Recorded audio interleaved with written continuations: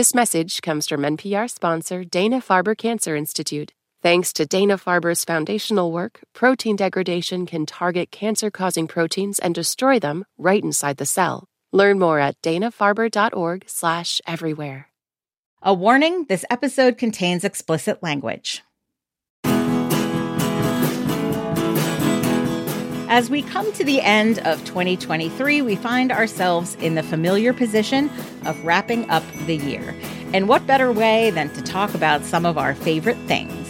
From the year in TV, movies, and music, we'll talk about our very favorite things, from the sublime to the slightly ridiculous. I'm Stephen Thompson. And I'm Linda Holmes. And today on NPR's Pop Culture Happy Hour, we're talking about our favorite things of 2023.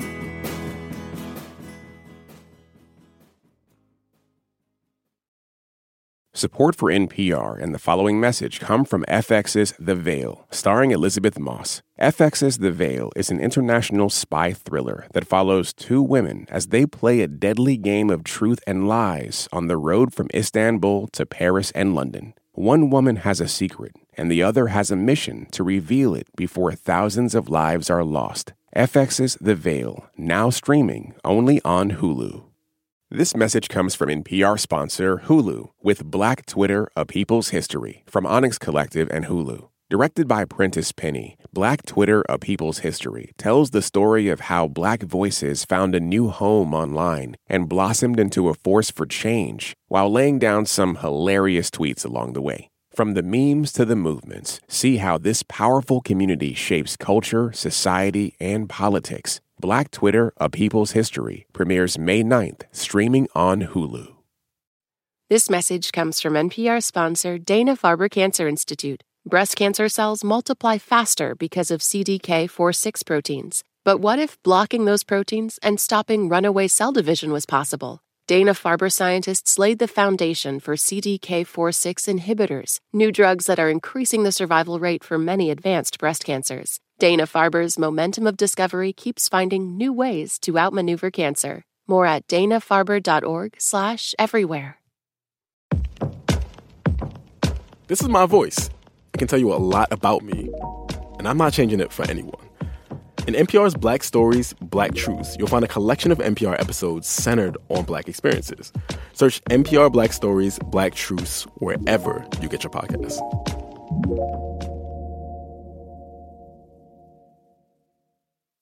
Hey, it's Linda Holmes with a quick but very sincere thank you to our Pop Culture Happy Hour Plus supporters and anyone listening who donates to public media.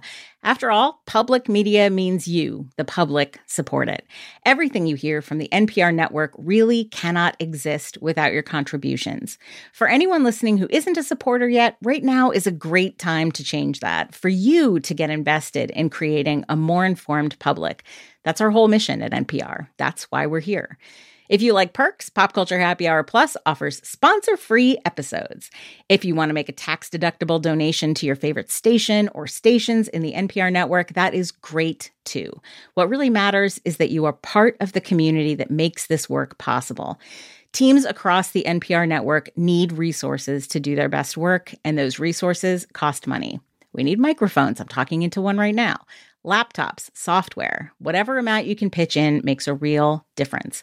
So please give today at donate.npr.org/happy or explore NPR Plus at plus.npr.org. And thank you. Joining us today are co-hosts Glenn Weldon and Aisha Harris. Hey, Glenn. Hey, Linda. Hey, Aisha. Hey, Linda. Well, this is pretty straightforward, and we're going to get right to it in a second. I assume that you guys, like me, feel like this year was full of strange interruptions and yet still full of lovely things, yes? Yeah, I'm looking over my list here. I'm not saying that's sublime. I'm mostly ridiculous. Yeah. Spoiler alert. I had a hard time narrowing it down this year, actually. Yeah. It was kind of tough. I was like, only 3, if only just one more. How will I fit in Cocaine Bear? Yeah. And we should spoil also that none of us picked Sublime from Barbie. So. Well, and I will say, this is why I make a list of 50 wonderful things at the end of most years, is that I have way more than 3. So I really had to pick like 3 that I super wanted to share and talk about. And none of them are going to be shocking, but, maybe you haven't heard about these particular things from me before. I'm very excited to talk about them. Stephen, I'm going to start with you. What is your first pick? Well, it was a very strange year in pop music. There wasn't necessarily a lot of new pop juggernauts that dropped. A lot of the biggest albums of the year actually came out last year. The Taylor Swift record, the SZA record. The one big, mile-wide monoculture pop music juggernaut that dropped in 2023 was Olivia Rodrigo's album Guts. Yeah. And a lot of people love that record. I am one of those people. And my favorite moment on this record, a moment that has just cracked me up and made me smile over and over again, is the moment in the song Get Him Back when Olivia Rodrigo says the following.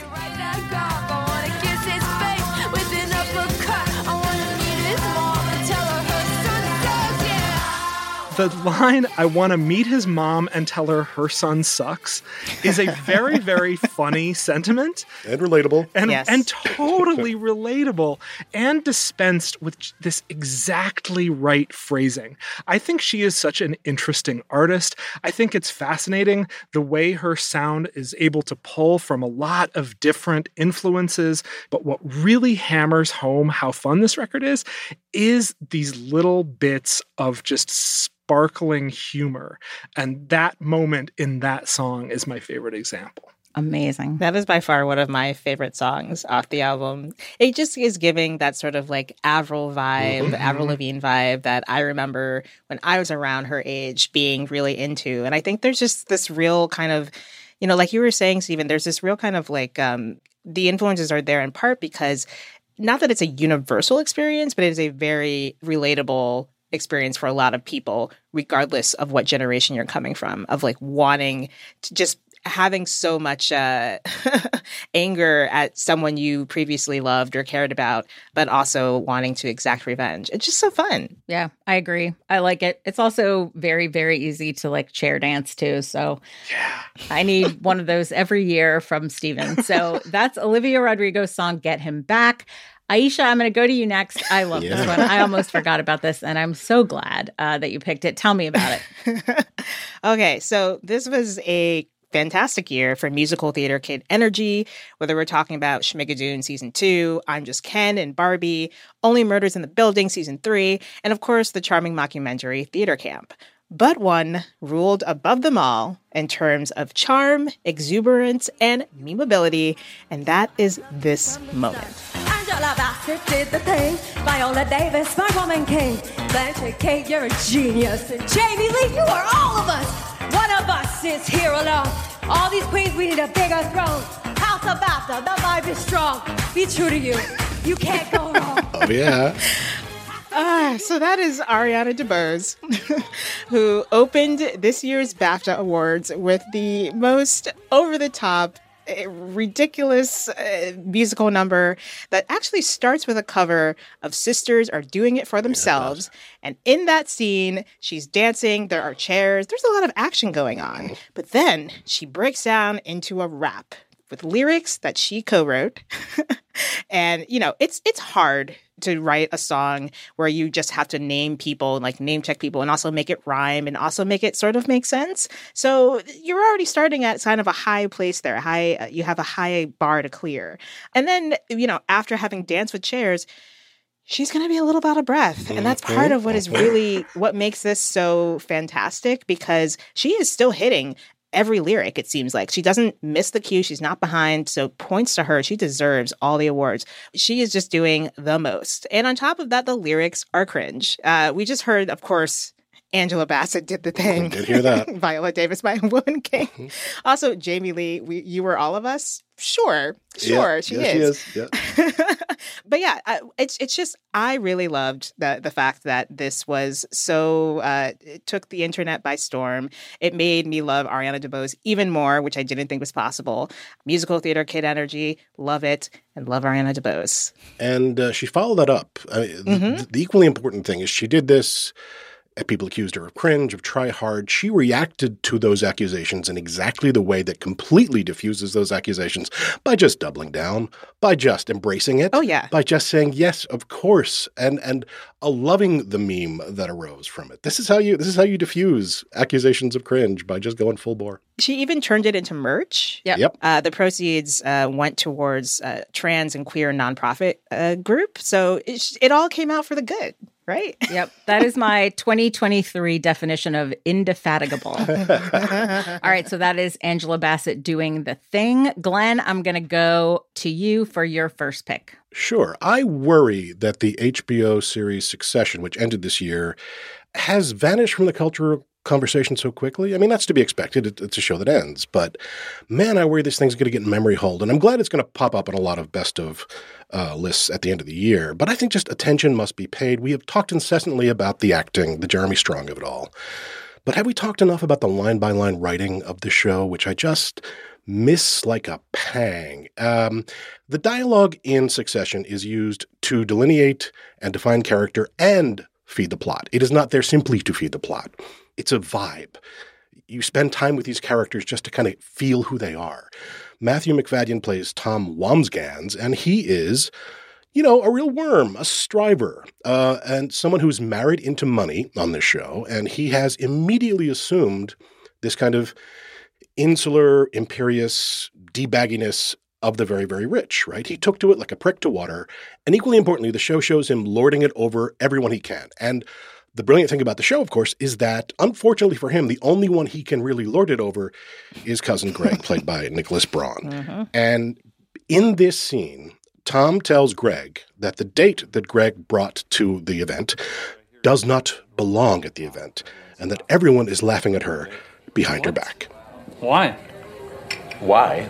Because she's brought a ludicrously capacious bag. What? What's even in there? Huh? Flat shoes for the subway? Her lunch pail? I mean, Greg, it's monstrous. It's gargantuan. You could take it camping. You could slide it across the floor after a bank job. Well, whatever. How perfect is that? It is showing us that he's a snide, sneering jerk, but it's not simply doing that. It's also showing us that he could bring a lot of startling specificity. And it's so perfect that, of course, he would pick something completely random because he needs to pick something. He needs to win over Greg in that moment. So he's going to pick a thing and then just build and build and build on it so insufferably and so hilariously. I'm going to miss this show. I think that sequence is also a really good example of how that show is sometimes able to play with the difference between being rich and being deeply wealthy. Yeah. Because the bag that she has brought is I believe it's a Burberry. Yeah. It's a perfectly fancy bag.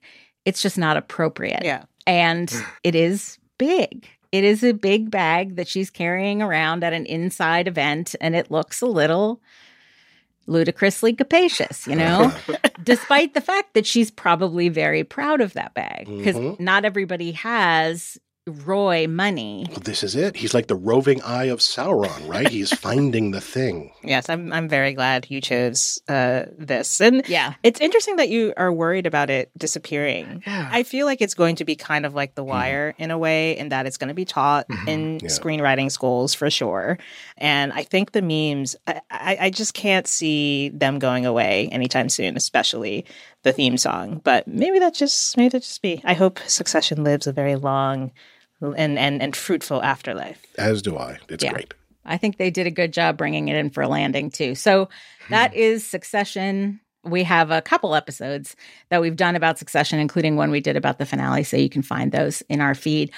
My first pick, I was a little bit of a latecomer to Amazon Freeview's show Jury Duty, for which the setup is it's a faux reality show, but everybody's an actor except one guy. And it's about all these people who have jury duty. So this one regular guy, Ronald, is surrounded by, a bunch of people who are acting ridiculous for his benefit because they're all actors. And it's all a setup and it's a fake trial and all that stuff. And among the jurors, they put one ringer who is the actor James Marsden playing himself. And he has so much fun playing this kind of jerk version of himself. I brought you a little clip. Sonic, and I'm in that movie Sonic. And I was like, does he have Sonic? You're in the movie Sonic? Yeah. That's the one with the new one with Jim Carrey, right? Yeah. I heard that was not a good movie. Is it funny or is it supposed to be action? It's like action. As this goes on, there's a bunch of other stuff he starts quizzing Ronald about. Ronald later tells him that he watched Sonic the Hedgehog. Like, after having this conversation, he watched the Sonic movie. And Marston is like, well, did you buy it or rent it? Because, of course, he's, got his eye on the payoff. I love this because I am a sucker for a couple of different things in this setup. One is actors playing funny versions of themselves. Mm-hmm. I'm also a sucker for James Marsden, who is my pick for underappreciated Hollywood, wonderful star. Yeah. So I love him. I love this whole kind of setup. This show is so kind of warmly funny. It doesn't come off nearly as mean as it could have, given that setup. It doesn't come off like everybody's laughing at what a jerk he is. They just all really like him, and he's so sweet.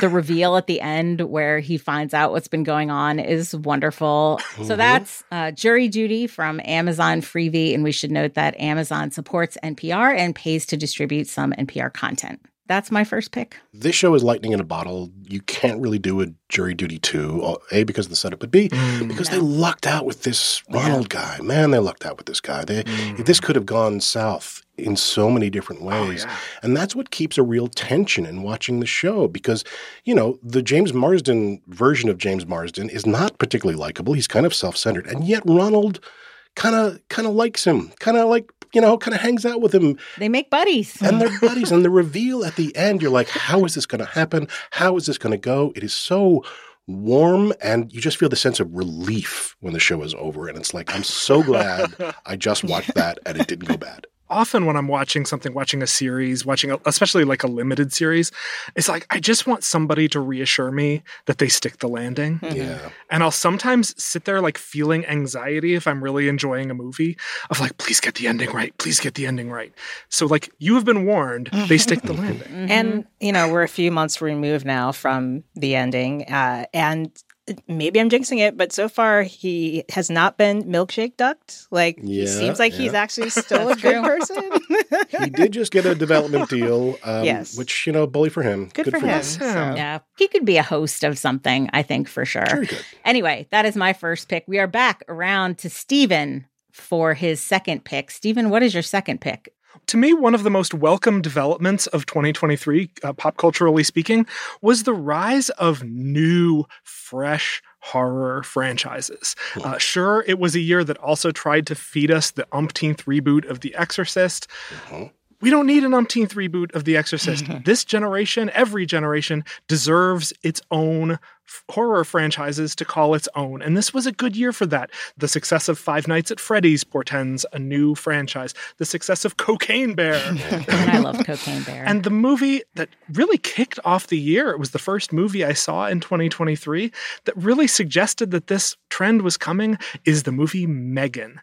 And I wanted to highlight a scene from the movie Megan where the doll has of course, as this sort of doll does, gone out of control. And the creator of the doll confronts the doll. And this is happening. Megan? What are you doing? What Megan is doing is sitting at the piano, playing the 1989 hit Toy Soldiers by Martika. And this is this film's version of that thing NPR does, where like you'll listen to a story about elephants, and then they'll play like Baby Elephant Walk by Henry Mancini, and the listener's like, ooh, I see what they did there. So you don't just have a creepy killer doll movie. They managed to explore the concept more than just the doll's out of control. There's commentary in this film about parenting, about hypervigilance, about allowing technology to raise your children, where it's not just a creepy movie or a scary movie. It's also a funny movie told with a certain amount of wit and verve. Yes.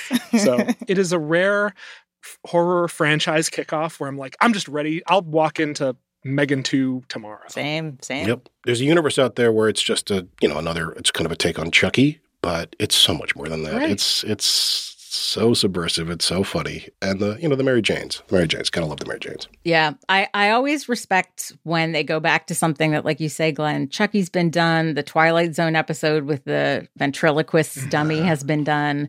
Talkie Tina has been done. This whole genre.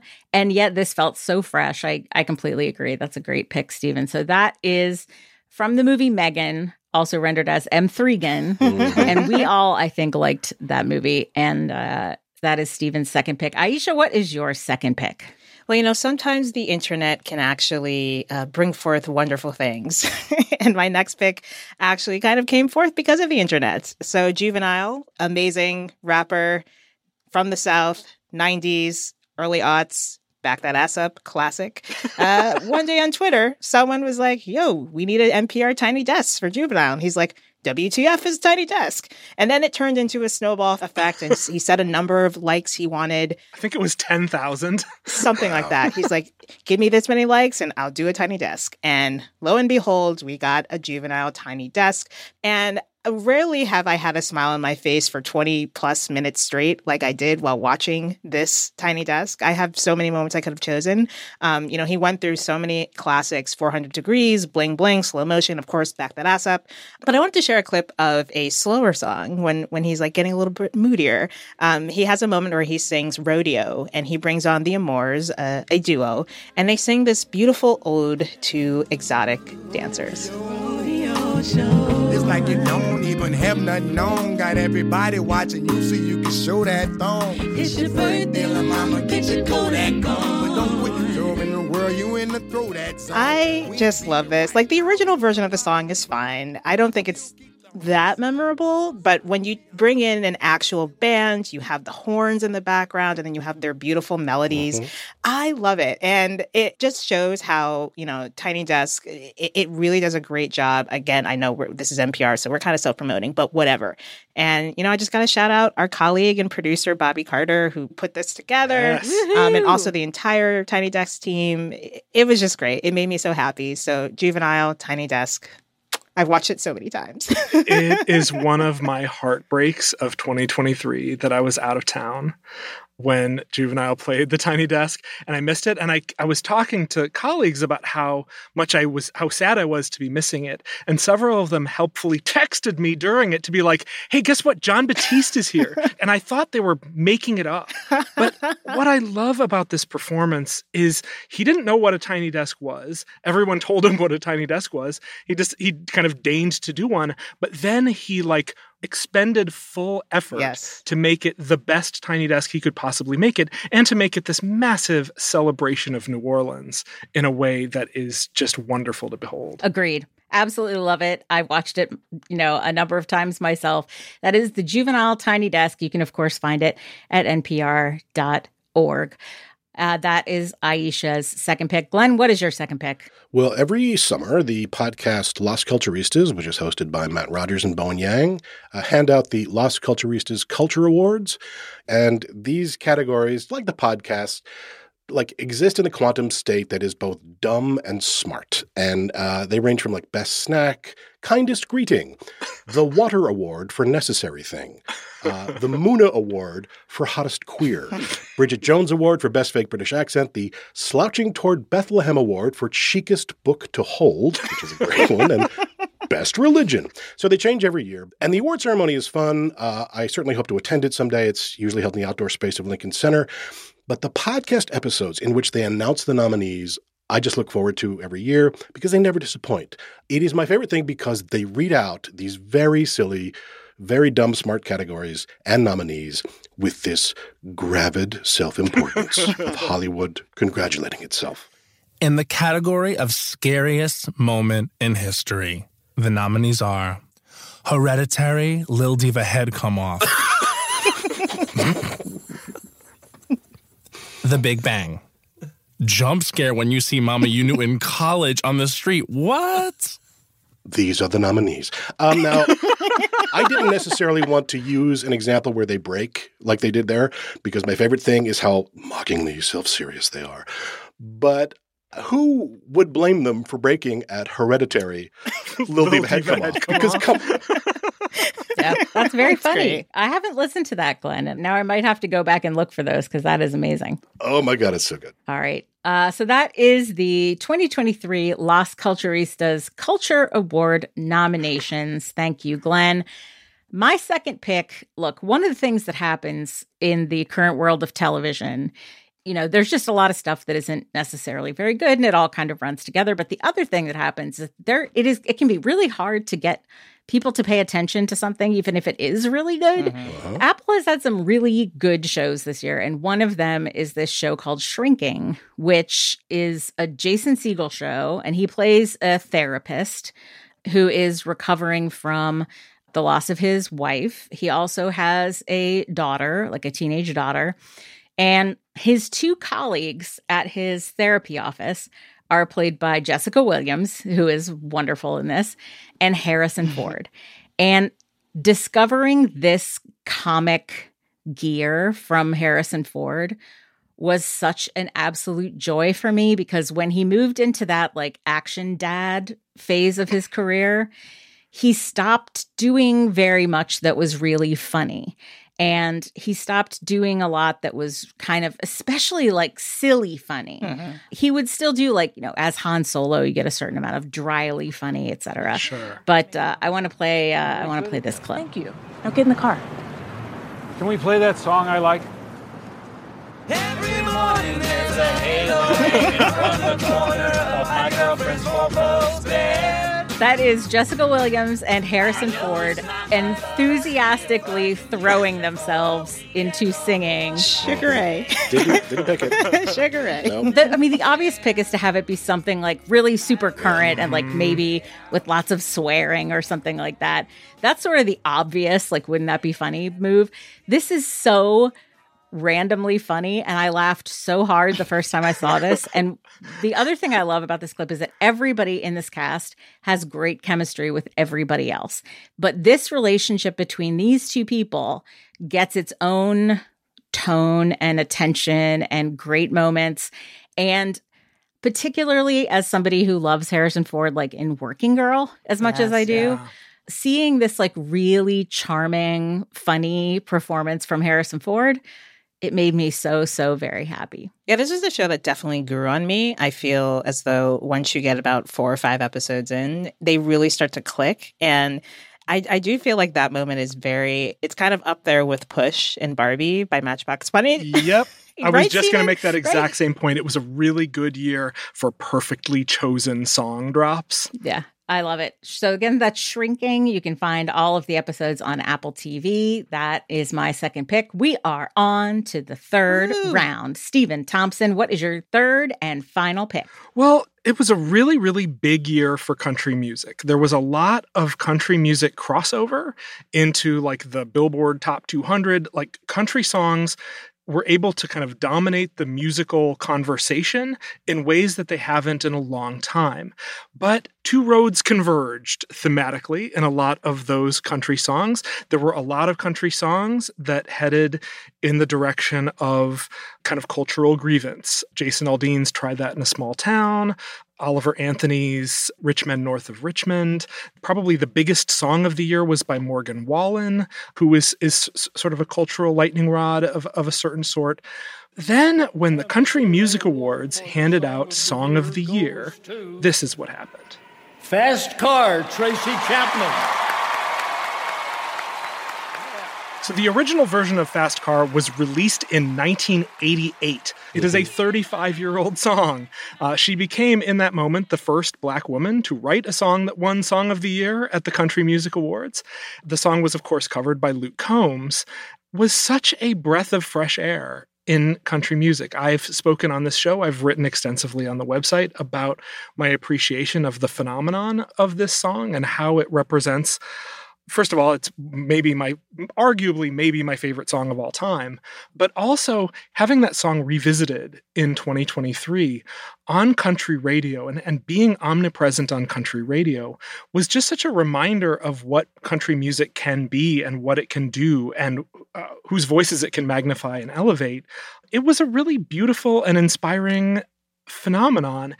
I mean, there's certainly been an argument about having that song covered by Luke Combs. I just am glad to hear it again. I'm glad to have new generations discovering it.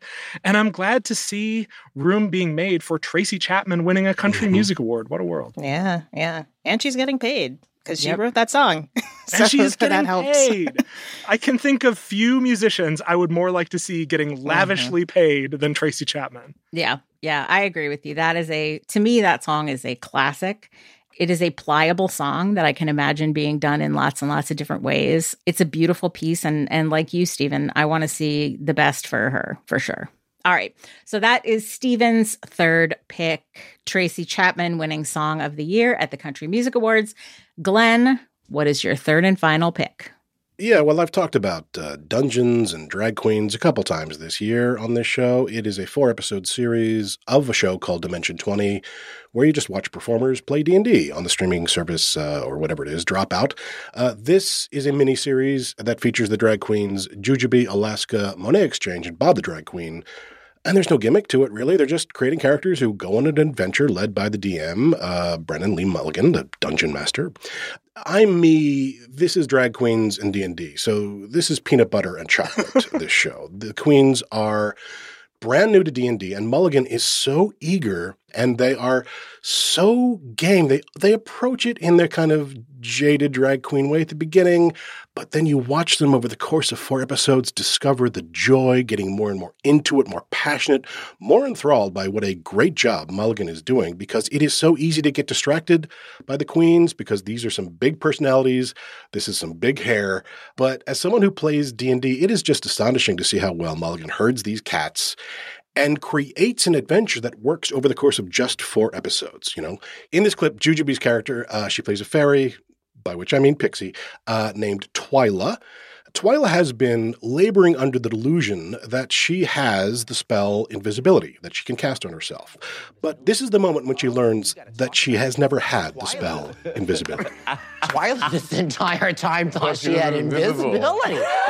Which explains a lot of her odd behavior. Yes! I can see you. You can see me doing all the things that I've done. We can see you. We cut the back whole to time, Mary. Yeah, we come back to a roommate meeting in a giant mushroom. That's it. Perfect. Keep it all. That's exactly the vibe of the show. It is about discovery. It's about friends having fun. And it's about some drag queens being hilarious. That's my pick. In the spirit of discovering Dungeons and Dragons, by the way, if I'd had a 4th pick, I would talk about how great that Dungeons and Dragons movie is. Absolutely, yes. We are pro Dungeons and Dragons and drag queens. So that is Glenn's third pick, Dungeons and Drag Queens. I am going to have to, I think, seek that out. Aisha, your third pick is something that I have not gotten to see yet. Tell me about it. Yes. So All Dirt Road's Taste of Salt is the remarkable feature debut of Raven Jackson. And this movie it's really hard to describe, in part because it's such a sensorial, tactile kind of film. There's not really a plot and there's very little dialogue. It's just a lot of emotions, memories, moments that are felt but often left unsaid aloud. But the basic thread of this film is that it follows the memories of Mac, who is a Black woman living in rural Mississippi with her family. And in adolescence, she's played by Kaylee Nicole Johnson. And as a young adult, she's played by Charlene McClure. Now, there is a scene in this film that has stuck with me since I first saw it at Sundance earlier this year. And I actually have not seen it since. But as soon as the movie ended, I wrote it down in my notes. I was like, this is definitely in contention for one of my favorite things of the year already. And we're only like 3 weeks into the year. And this moment involves an intense reunion between Mac, when she's a little bit older, and her like childhood love / crush Wood, who's played by Reginald Helms Jr. And they haven't seen each other in a while. They exchange a few words. They're outside. She asks about his kids, and there's just this long look at her. There are no words. Just hands, close up on hands, and embrace. And I wrote exactly in my notes, longest embrace of all time.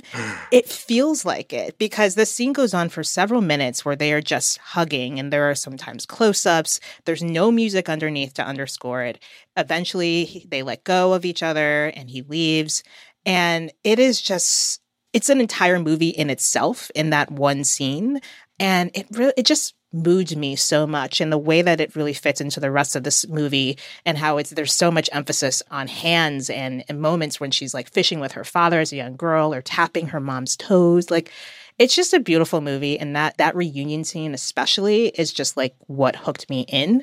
You might not find it at your multiplex, but hopefully once it lands on streaming, you should definitely seek it out. This is All Dirt Road's Taste of Salt, directed by Raven Jackson. Oh, and it's also, I should note, executive produced by Barry Jenkins. So there's definitely also some like the little Moonlight vibes in there.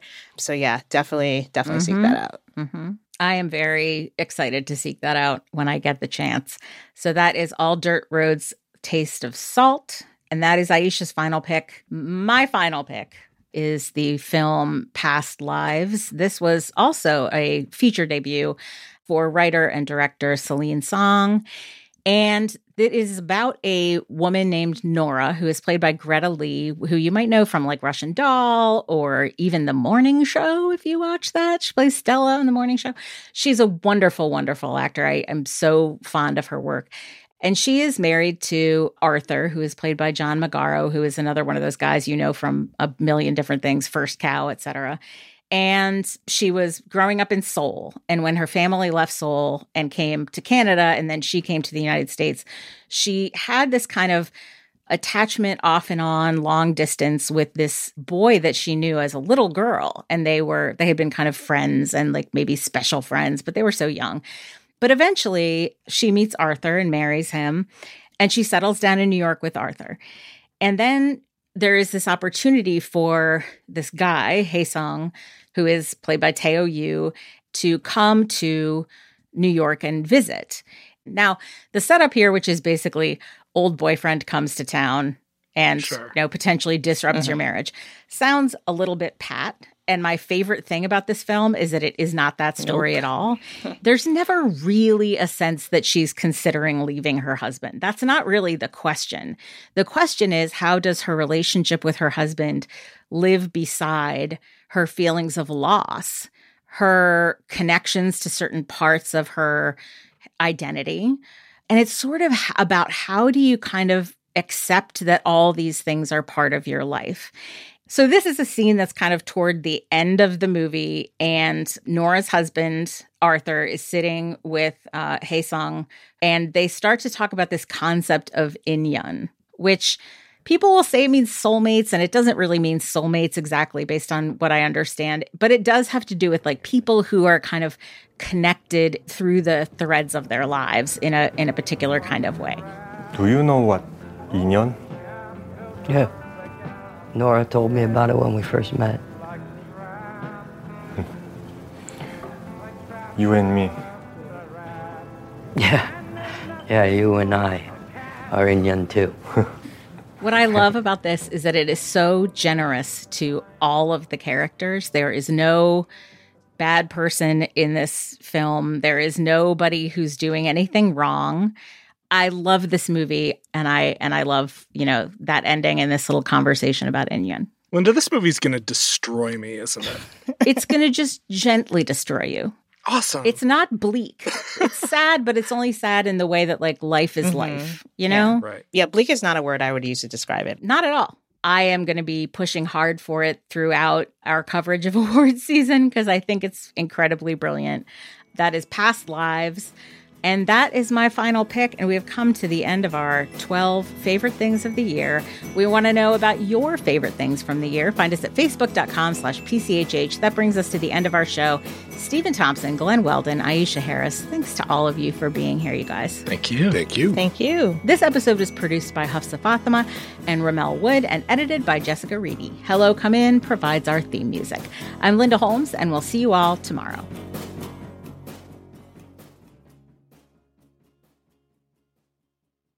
This message comes from NPR sponsor Vuori, a new perspective on performance apparel. Clothing designed with premium fabrics, built to move in, styled for life. For 20% off your first purchase, go to vuori.com/NPR. Support for NPR and the following message come from Rosetta Stone, the perfect app to achieve your language learning goals no matter how busy your schedule gets. It's designed to maximize study time with immersive 10-minute lessons and audio practice for your commute.